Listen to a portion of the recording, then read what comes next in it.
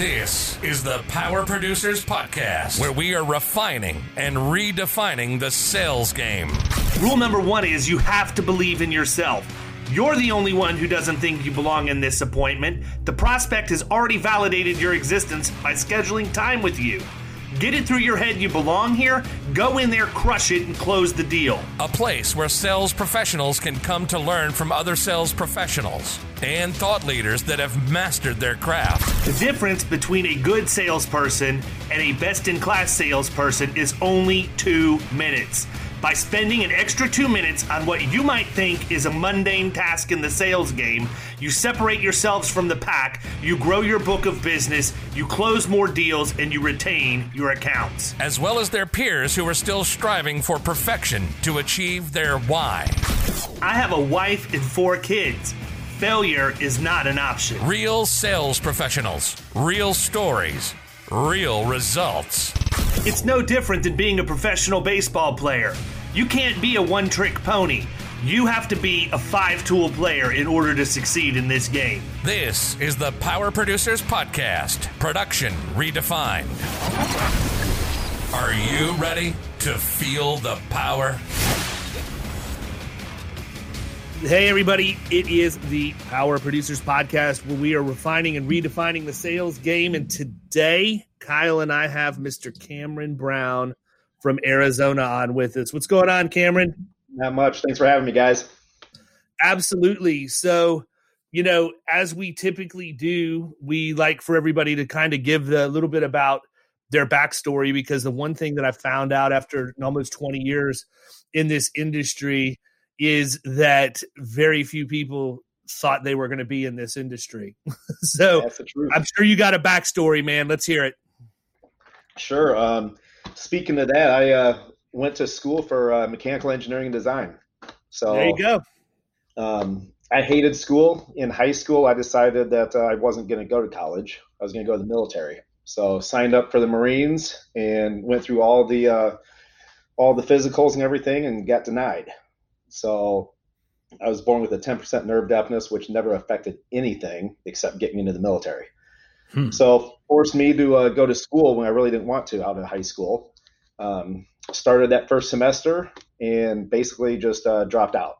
I didn't like it, hated it, didn't want to do it.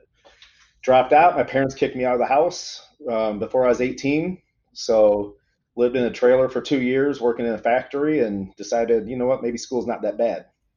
Didn't you come from a really conservative home too? I think you and I talked about this when we were out in San Diego, that, I liken my first year of college to when they let the Amish go out into the wild for a year and sow their oats. The only thing I was missing was the beard and no mustache and the horse and buggy. and like you, well, I shouldn't say like you, but I got to school and I should have dropped out, but I had way too much fun there. So I at least wrote it out for the first year while somebody else was paying for me to be there. And then life hit at the end of it. Yeah. I grew up, my dad was a pastor in a Pentecostal church, Assemblies of God. So it was forced to go to church 5 times a week. No school dances except senior prom. I was able to get them to let me go to. It was pretty brutal, Never enjoyed that, but once I could get away from that, I did, I'm a big believer. It's crazy, man.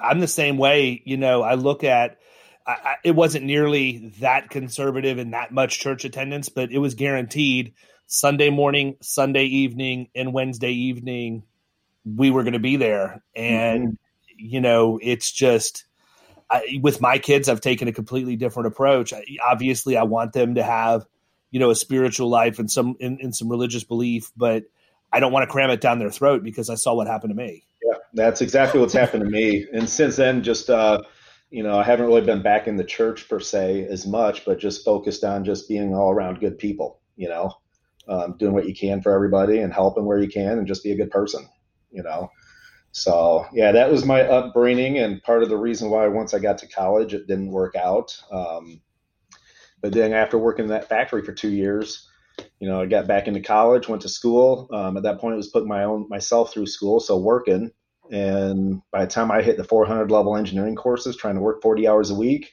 dude, I got kicked out. I couldn't hold the GPA. So by that time, I already had my engineering job. I've been working through school. So I just went on full time there, or stayed full time. And after 9/11, I lost that job because they sent their engineering department overseas. So I called up my old man, and he's like, "Are you ready to go into sales like I've been all my life?" Because he quit being a pastor my senior year, right after my senior year, and went into sales. So post pastor and before pre-pastor, he was always in sales. But he told me to be smarter than him and go into insurance. So I went online, got my insurance P&C license, and got out the yellow pages back then, started dialing, looking for a job, and had an interview that afternoon and started the next day. So nice. I worked for State Farm for a year, and then moved over to Allstate for 2 years as employee. Thought I was going to open up shop in one of the big dogs like that. And after 3 years there, I decided to go independent in 2005, and here we are 15 years later. What made you want to go independent from being at both of those joints? Both of those, I saw corporate at State Farm. It was a startup agent I worked for. All of a sudden, they put a moratorium on new business that they could write. We could only write like 20 apps a month because they were trying to slow their growth and their losses. So I got this new agent that I'm working for, and we were done writing business the first week and just sitting there twiddling our thumbs for 3 weeks, telling people I can quote you on the first of next month. Then I went to Allstate, and they got a letter one day from corporate saying that they were cutting all property commissions from 20% down to 10%, just like that immediately. So all of a sudden they lost 25% of their revenue. No other choices, no other options. Plus I was tracking everything that we were referring out to an independent broker, and that broker was writing a ton more than I was writing in-house. So I was like, I want to be that guy. Yeah, it's interesting, man. There's a lot of people that make good coin as independents off of getting referrals from captives. Yeah. To date, we've got over 90 captives that send us business regularly. Wow. That's why you're so able to freely give out the amount of leads you do online. Good God, man. I don't think it's an official day. I can't lay my head on the pillow if I haven't seen Cameron asking if there's somebody somewhere that can handle something. It's never ending. Yeah. We get a ton of referrals leads, and they're not always just in Arizona or where we can write. So, try to spread the wealth. So you opened your independent agency. You had basically 3 years of experience working for a captive before you did it. Yeah. What was that experience like? Dude, at the time, I didn't know what the hell I was doing, obviously. Knew nothing about commercial, didn't know anything about independent carriers. So there wasn't the aggregators and cluster groups that there are available now. I ended up joining a franchise back then that seemed like the best bet, called Brook Insurance. You buy in, they give you access to all the carriers, they take a percentage, and yada, yada. Well, I had a 3-year plan: buy in, get the relationships with the carriers, and get out and be completely independent. Never trusted the commission statements I was receiving, always questioned them. While I was in school, I did have a math minor, so that the accounting side and the number side was easy.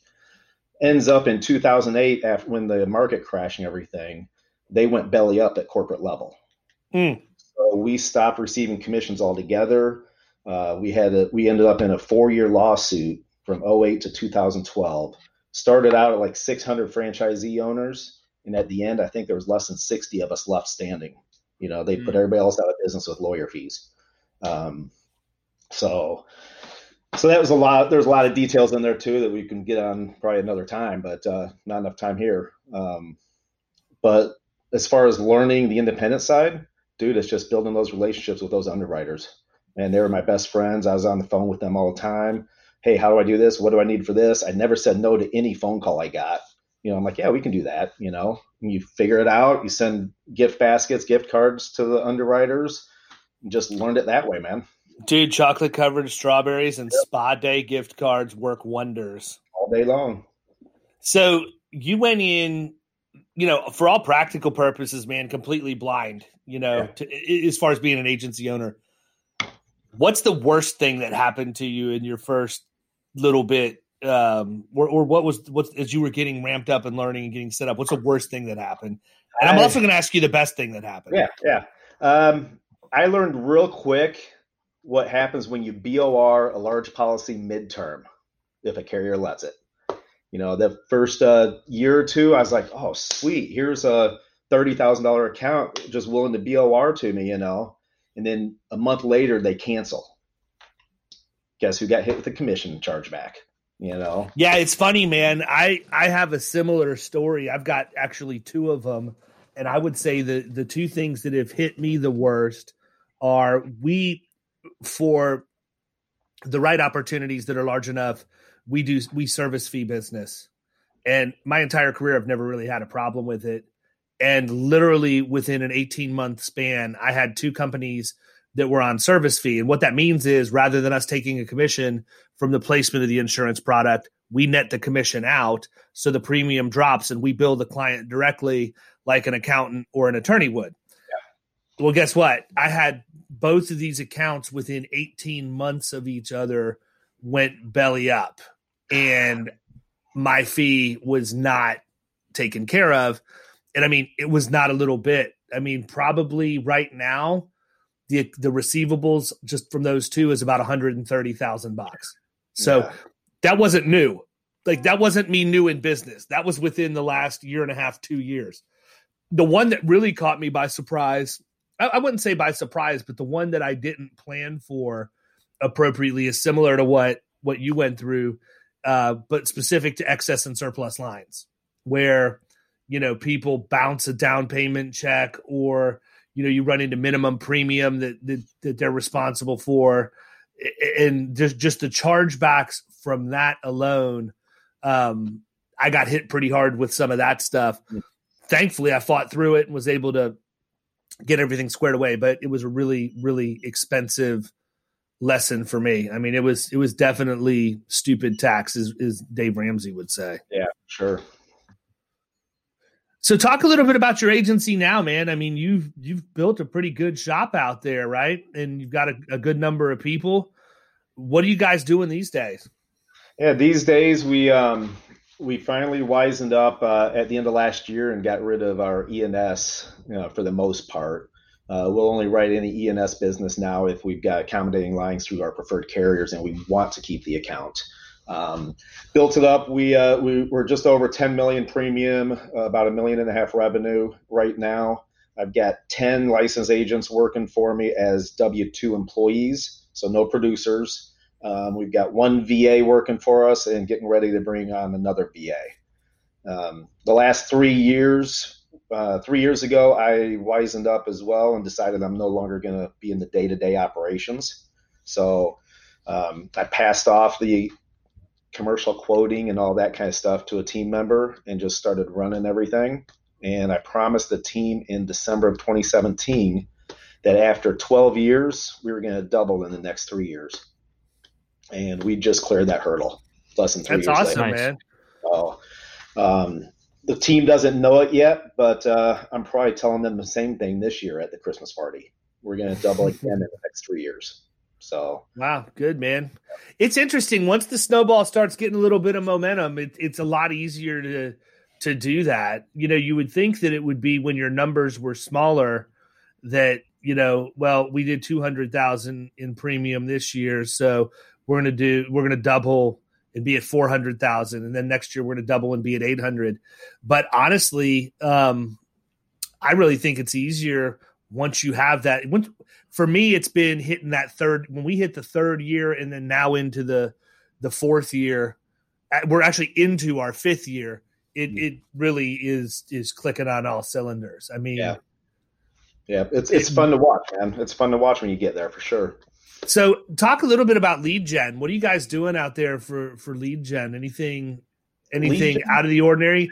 It seems like, because you guys are, what's your mix, personal to commercial? We are probably 65% personal lines, 35% commercial lines. No life or health virtually. I mean, no, we don't do any either. We refer all that out to Highland Capital. I mean, we talk about it, but I don't want to look. I'm not that intelligent. I can only remember so much stuff, man. And It's much easier if if I'm going to talk to somebody about a buy-sell agreement or Keyman or something like that, I want the guy who does that all day, every day to be the one who has that conversation. Yeah, my thoughts exactly. Are you taking a strategy? I mean, obviously you said you're getting a good chunk from captives. Are you following any of the other strategies that you typically see everybody doing regarding real estate agents and loan officers and all of that? Or are you going a different direction? No, we kind of went a different direction. I really started focusing on SEO and everything in 2016. We wrote only about 160,000 in premium all of 2016 from SEO. Okay, from Google searches, they found our website, they found us online. So I brought on a new guy to do our website. He had worked for Progressive for a lot of years, learned what he could there, went out on his own. He's done a remarkable job for us. And, like I said, we were at 160 then. We were at 1.2 million last year just from SEO, Google searches, all organic from our website last year. This year, we're trending to be probably around 1.5 just from that. What did he do? Dude, he knows what he's doing with the website, man, with all the keywords and how he integrates everything, the constant blogging and all that. I mean, dude, I'm not. Well, you have somebody on your team. I've seen the videos, man. You've got a young lady that's on your team that's just crushing the video game right now. Yeah, she was my commercial agent for the last 3 years. When I stepped away, she was starting to get burnt out last year. She's got a communications degree. So I told her, look, January 1, let's try something different.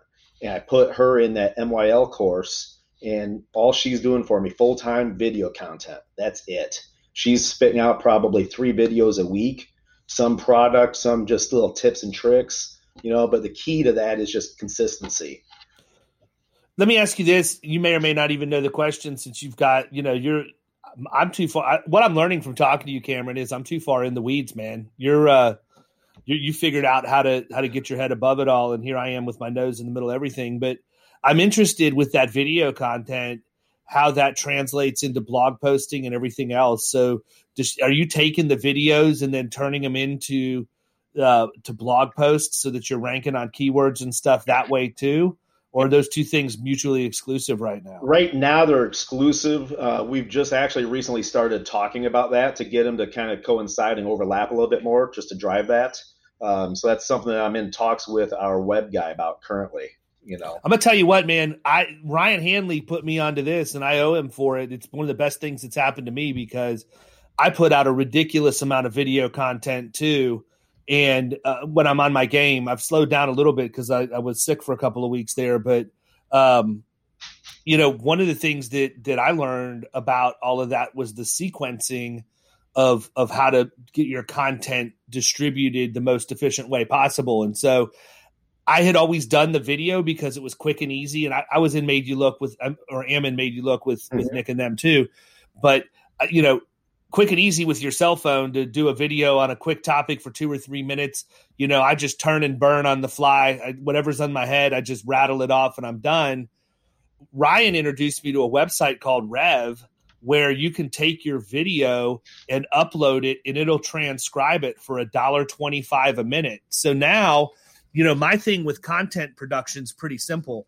It's the first thing I do every day. Like I already am thinking about what my content tomorrow is going to be so that I can hit that video first thing in the morning, and I'll do the video. I'll get it into Adobe Premiere. I'll put the intro, the bumper, the video, and the outro, pop the music track and the logo watermark on there and everything.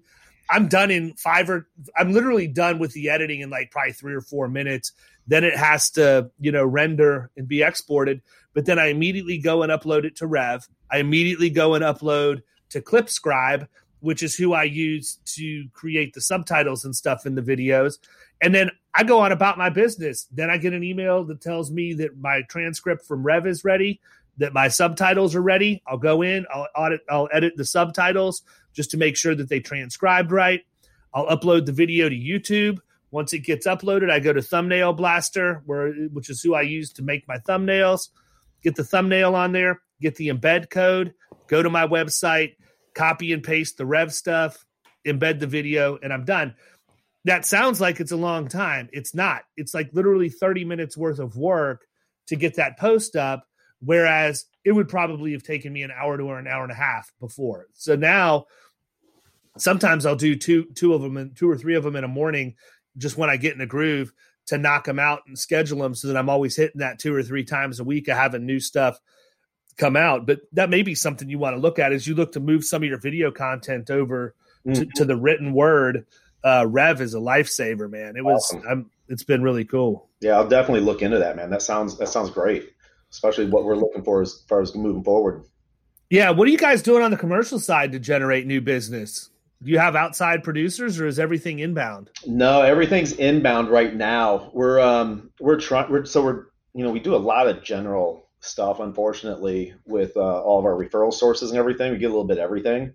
We're trying to really narrow down and focus on probably 4 to 6 niches, and then start just really hammering the content out there, for those, just to drive more of that to us. Do you have those niches already mapped out? It's something we're working on right now, literally. Gotcha. We're just narrowing down that, with the carriers that we have and all that. Yeah, I think you'll find you'll be a lot more productive if you drill down into niches that way. Yeah. It's tough when you have a lot of your. It's sort of a double-edged sword, right? So when you have a lot of your business coming in from referral sources, you kind of have to take the bad with the good so that you can keep the referrals flowing. But, from a going out and organically producing, whether it be via content or cold calling or dialing for dollars or whatever you're going to do, the more you can isolate yourself into, I tell people 3 to 5, 6, whatever niches that's all you're going to do. And you get your people programmed to not deviate from that. You're always going to write more business. Yep. Man. Always. Yep. No, I know. I mean, I've heard it. I know it. I've seen it. And that's we're trying to make that transition right now, after 15 years. Yeah, it's tough to do sometimes. And, I talk about it a lot, but I mean, I've walked away from accounts that are 100, 200,000 in premium just because it's the wrong thing for me to do. And I end up making it back in spades because I maintain my focus. Yep, absolutely. So I don't know that I heard that you answered. Are you doing anything at all from an outside production standpoint? Like, do you have anybody at all that's going out and cold calling or any of that now? No, I've got one guy that we brought on. He is a producer for us. He for the last year. I've known him for a couple of years. Met him through a BNI group that I was part of. He's got his hand in several different things. He's trying to narrow it down to just insurance while he fades out of the other businesses. He focuses on associations, property managers, condo homeowner associations. He's had those contacts for the last 15 years with his other businesses. So he's got the warm circle there, and everything. It's just a matter of him finding time to be able to go out, reach out to them, and actually talk about a niche. Yeah. He's got some large ones though. And, he's been kind of practicing this past year on the smaller ones just because his time won't allow him to hit the big ones yet. So hopefully this next year that starts bringing in a little bit more for him. Other than that, though, it's just all referral generated. Everything we've done. I haven't marketed or bought leads since 2007 when I stopped buying internet leads. It's been referral based and SEO driven ever since then. So how you said you have like 90 captives or so that are referring business. Like, how did you develop those relationships? When I worked for the 3 years prior to opening up the independent, the 1 year with State Farm and with a State Farm agent, she was in a agency center, they called it. So there's like 5 or 6 agents that were fairly new that shared one office. I kept those relationships. And then when I went to Allstate, I had a couple of, sources over there that we kept in touch with. And honestly, from there, it started out with like 4 agents. It just grew by word of mouth by them. Just you take care of them. You don't cross sell the other lines that they want to keep. You do everything you can for them. And it just grew from there. I was taking them out to I'd get a suite over at the ballpark once a year, just as a big thank you. And early on, I'd tell them, hey, look, come on over and bring one of your agent friends with you. So, get there, all the free booze, free food, watch a game, and just mingle and schmooze with them.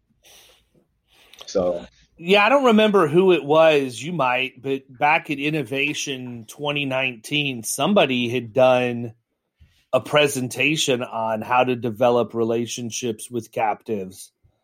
And it was really more just like just grinding it out, right? Consistently dropping in, taking them donuts and coffee with not expecting anything in return, establishing those conversations and everything. It's an interesting strategy. I don't know. I may be completely ignorant. I don't know that it would work for us just because I don't think that, number one, in the middle market stuff that we go after, I don't even know what kind of nobody would be going to a captive looking for what we do. No. If they did, there's not a snowball's chance that captive wants to let go of that. You know, they're going to want to split commissions with you 50-50 and then have you do all the work or whatever else. But I can see a spot for it in personal lines and even small commercial. What blows me away is when I hear all these people from all over the country talk about how competitive State Farm is on commercial auto in all of these other states. And until just this year, Kyle ran into an account. Yeah, but you ran into one account, right? That we're I was actually thinking about them today. That's funny you brought that up. Yeah. It was so random. You know, how many vehicles do they have? Well, actually, okay, so 2 actually. There's So there's okay, 2. fine. Just scrap everything I said. Apparently, Kyle knows. No. Well, now you just made. Well, okay, so now you just made me think of a completely other person too. But the one that you're talking about has probably in the neighborhood of 20 vehicles. Which that's crazy, man. That's like really State Farm. Yeah, I know. Man. Yeah, and I never really got a reason on that. I think it was just out of convenience and with whatever agent they were currently with, and it just kind of happened. So, that's definitely a conversation to be had here in the next couple months. But well, what's crazy is like the premiums. Well, I don't know what that one looks like per se, but you know, you have 20 vehicles in your fleet. That's going to be $57 a unit for the year. Like you can't even compete with it. And that's the craziness. People in Colorado, I've heard, you know, it seems like out West more than anything else is where I've really heard that they get competitive and crazy, but good. Yeah. I don't feel like they're competitive here. I mean, otherwise we'd see it more often, I think. I mean, it seems like it's unreasonable here. Yeah, no. And well, I mean, plus again, I don't think if you're a business owner of any significant size, you're going to walk into the State Farm office and ask for them to quote it for you, right? Correct. But I've run into them on workers' comp too. I didn't even know they wrote workers' comp. No, I haven't. I don't know that I've seen that. So they don't write a whole lot out here when it comes to that stuff. Who are you writing with predominantly, Cameron? I mean, who are your big guns from a carrier standpoint? From a carrier standpoint, we write on the personal line side, auto owners, travelers, State Auto. State Auto just recently, last couple of years. I mean, we traveled with them back in 2009. I don't think we wrote another policy with them until 2017. I don't think they're in Florida, right? I doubt it. Yeah, it's weird because like I know they're really, really big in Texas too. Like a lot of the people that I know in Texas are always talking about how aggressive State Auto is, but I've never seen them here, so I'm assuming they're not. Yeah, no, I'm sure they. But it's weird. I mean, they're one of those carriers that, again, I don't know, man. I guess it's like everything else in life. But somebody will post an IAOA about State Auto. Half the people like it, half the people hate it. Yeah, you know? Yep. So whatever. Depends on where you're at. Yeah. But you guys just recently got appointed with auto owners too, right? I remember us talking about that. Yep, we got appointed with them. I think it was June of last year. And they came to me. We weren't looking for another carrier, but they came to me, and I heard what they had to say and asked for some samples, see how they're hitting and everything, and ended up it was going to be a good fit for us. So we ended up profit sharing with them in less than the 7 months or whatever it was. Yeah, I laugh at that because we got appointed with them midway through September, and we put a really nice chunk of business with them by the end of the year. And I'm like, yes, we nailed this. And then I find out in February that it was off of earned premium. So I couldn't even, we had no chance of any kind of significant earned premium Yeah. from the second week of September to the end of the year. So I'm really pumped about what that profit sharing check looks like this year. Oh yeah. This will be my first year of being in business where I've had like legitimate profit sharing. It's taken me 4.5 years to get there. Part of the reason for that though, is because so much of what we do goes to monoline workers' comp carriers. Sure. And, AmTrust is probably the one that I would have been the closest to doing that with, but this will be our first year I just signed the paperwork for the profit sharing plan in the last couple of weeks with them too. The carriers have been good to us in that I've actually been given extra commission points as incentives on the front. So I'm cool with taking a little more commission and not getting, the profit sharing because the commission is not contingent on my loss ratio or whatever. But take guaranteed all day long. Yeah, so that's been good, dude. There are so many agencies in your area. Like literally, I've got to believe you could walk out of your office and see like 5 other guys that I know. You go a half a mile east, there's an agent. You go a half a mile west, there's an agent. You go a mile or 2 north, and there's 2 agents. Dude, Gilbert, I think I was the first independent agency for a lot of our carriers back in 2005 when I got appointed to be in Gilbert. So I've got that going for me. But yeah, dude, there's probably 20 agents within 3-mile radius, all independents. That's nuts. We don't have that. I would say, what I think probably, again, we probably drive by 90% of them and not even realize they're there because I was actually thinking about this when I was driving out your way last night, Kyle. When I was driving up 54 to go towards your house, I looked, there were like every strip mall had an agency in it. I saw a Farm Bureau agency. I didn't even know we had Farm Bureau. But I mean, these are things that like we don't compete against. We don't see this stuff on a regular basis, and so we don't really care about. So they're probably there. It's just we don't really notice them. Yeah, for sure. Yeah. Luckily, starting in 2005, the last 3 years, we really had a hard focus on Google reviews, which has helped with the SEO. But if you search any kind of insurance, anything, we pop up.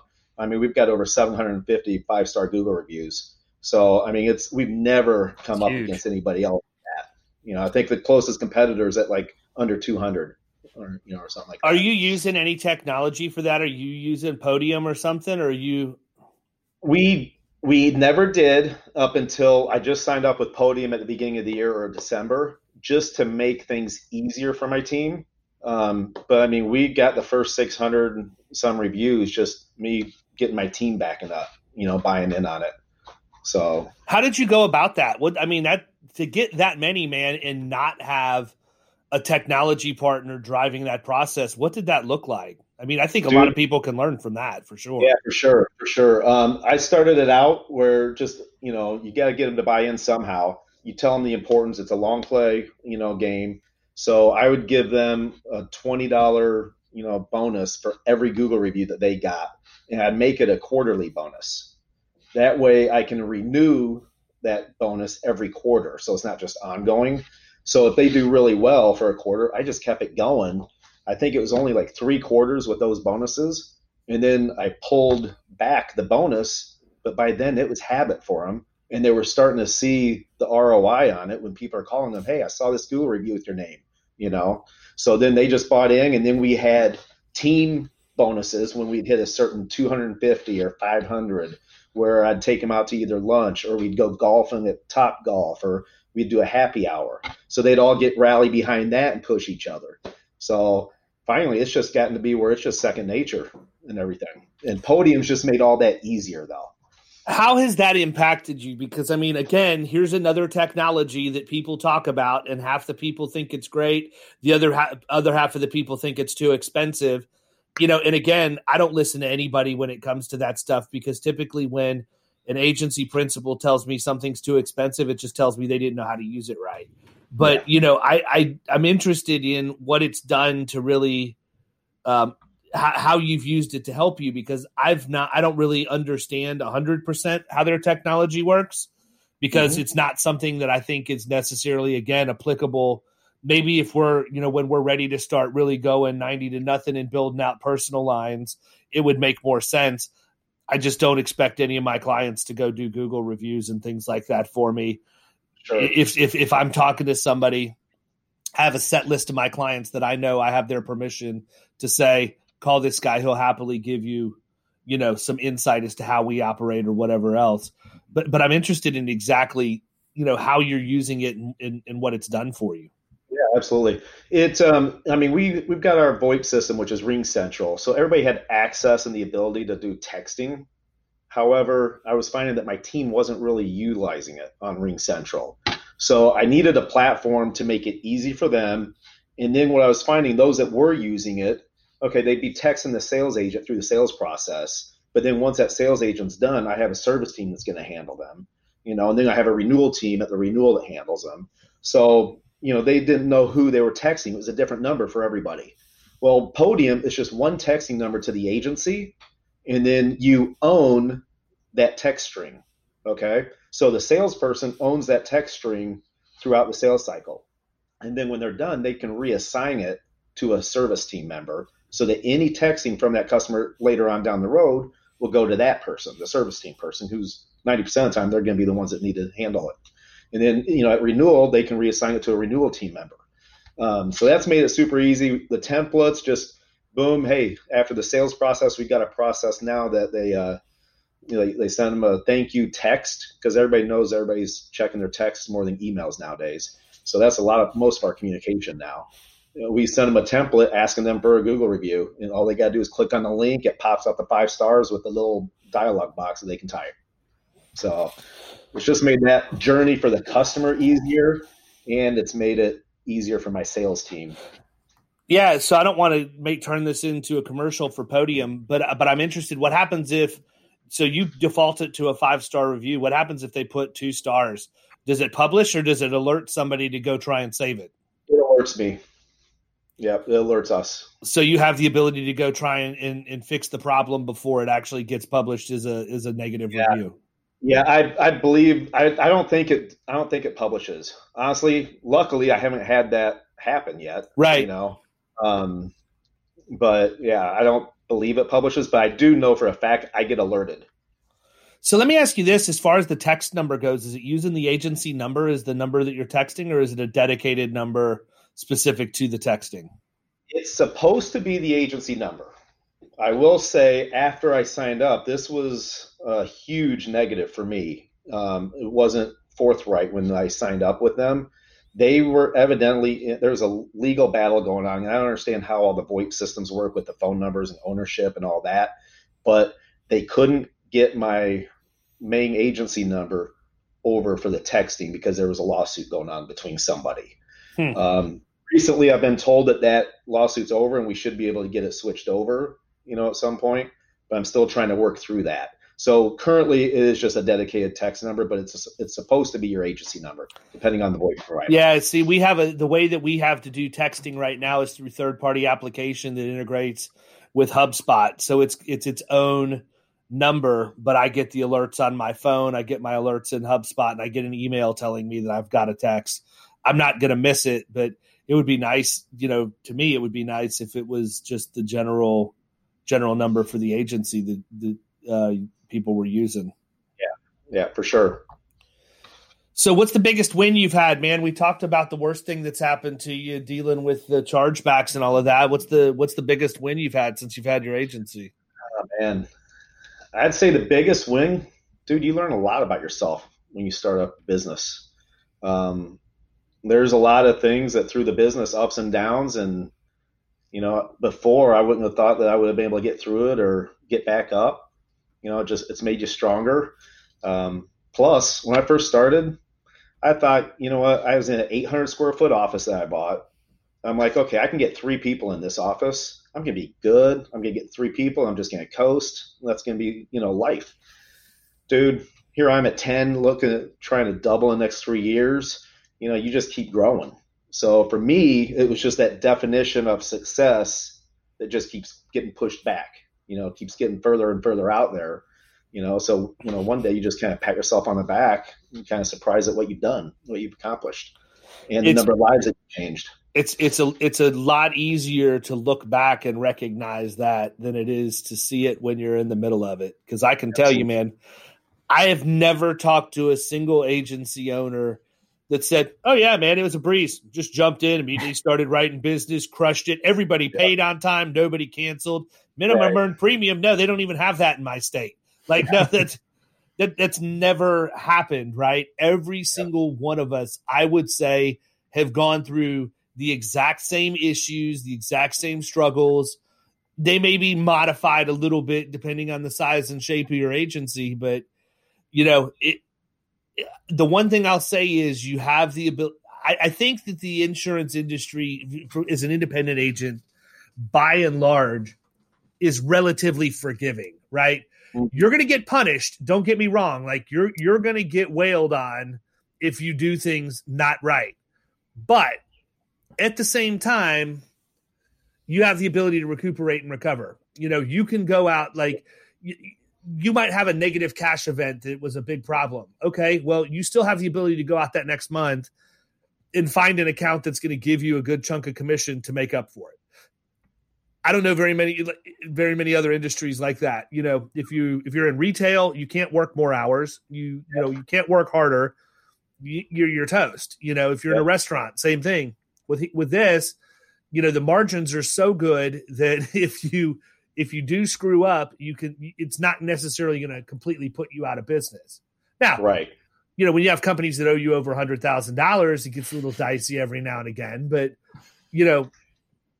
by and large, I think that we have the ability to recover from our mistakes relatively gracefully. Yeah, for sure. Like what's Cass call it? The God's greatest industry he's ever created or something like that? I don't know. What is he calling it this week? Yeah.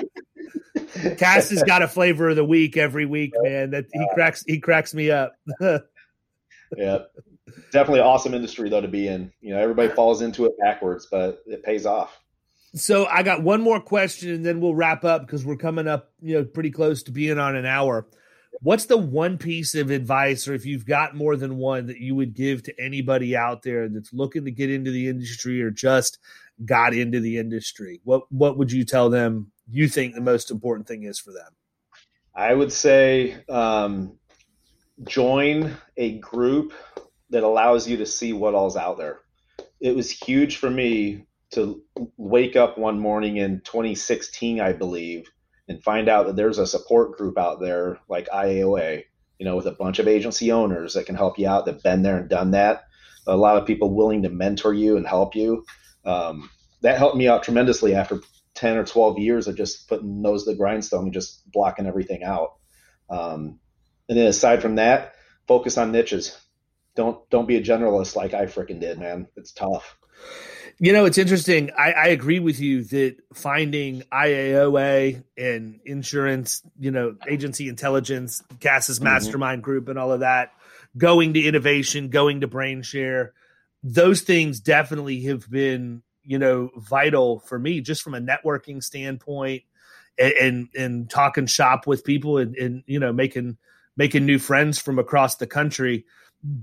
I would give some caution to people that when you get involved in those, types of groups, the one thing I'll tell you is if you do have questions, qualify your question and qualify the responses that you get, because there are people out there that are going to, there's people that I wonder how much revenue their agency does because they're always the first one to comment on a Facebook post or whatever. But what I mean by that is if you have a question about systems for your agency or products that you want to use or whatever else, tell everybody this is what type of agency I have in terms of business. I'm a $1 million revenue agency with 65% commercial, 35% personal lines, and I've been in business for 5 years with 10 employees. We're looking at making a move to XYZ product. What would your advice be? I don't care what the one-man life guy has to say about it. That guy's not even qualified to answer that question. But yet that's what happens. You run through and you've got so many people that answer things, and then you're like, oh, that sounds like a good idea. Well, actually, it's a horrible idea because it doesn't fit your agency, and that's one of the biggest things. Point. That's one thing that I always have to do, and I try and do it even when I answer and say, look, here's where I'm coming from. This is what I do. This is why I'm answering the way that I'm answering. But there's a lot of people out there that'll just freaking they'll just throw their 2 cents in. And it's worthless. Sure. Yeah, I've mentored today, over the last 3-4 years, and I've mimicked that same thought. I'm like, just be careful on a lot of responses. Vet them out. Ask more questions on a sidebar or something. Make sure it's the right answer, the right kind of agency that you're getting the advice from, for sure. Yeah, agreed. And I mean, and the other thing that cracks me up is there's a lot of people out there spouting off advice like they're running multi-million-dollar shops and their agencies are smaller than the people that are asking the questions. They've not even been down that road before. Now, Those are a couple of negatives. There's way too many positives to dwell on that. So, I mean, I don't want to act like we're throwing off on any of the back channel groups. I actually just published a post this morning about making mentorship a priority, because I think that's something that we all need to do, whether we're mentoring other people or we still have people that are our mentors. You should never stop growing. And I think that of any industry out there, this is one of them that gives you the opportunity to do that with relative ease. For sure, man. For sure. Well, listen, man, we're just about up on time. I want to thank you for coming on. I appreciate you spending some time chatting with us. How can they get a hold of you, man? If people are like, I need more Cameron Brown in my life, how can I talk to him? I need to get in touch with him immediately. How do they do that? They can direct message me on Facebook or shoot me an email at Cameron@iboaz.com. I'd be happy to help however I can. Good deal. Well, you heard it from him, people. I'm going to not hold it against him that he thinks blue and gold is for Michigan and not Florida Risk Partners. But, maybe one day Kyle will get his lucky wish and we'll rebrand to, the red and gray, garnet and gray, whatever it is, scarlet and gray. I was born in Ohio, man, and I don't even pay attention to it. 90% of my family graduated from that institution, and I couldn't get away from it fast enough. Yeah, awesome. Hey, can't all be winners, man. No, you're right. We'll talk soon, Cameron. Thanks again, brother. See you guys. You've been listening to the Power Producers Podcast. You can follow Killing Commercial Insurance on Facebook and YouTube. And if you want to take your game to the next level, check out our book, The Extra 2 Minutes, and our website, killingcommercial.com.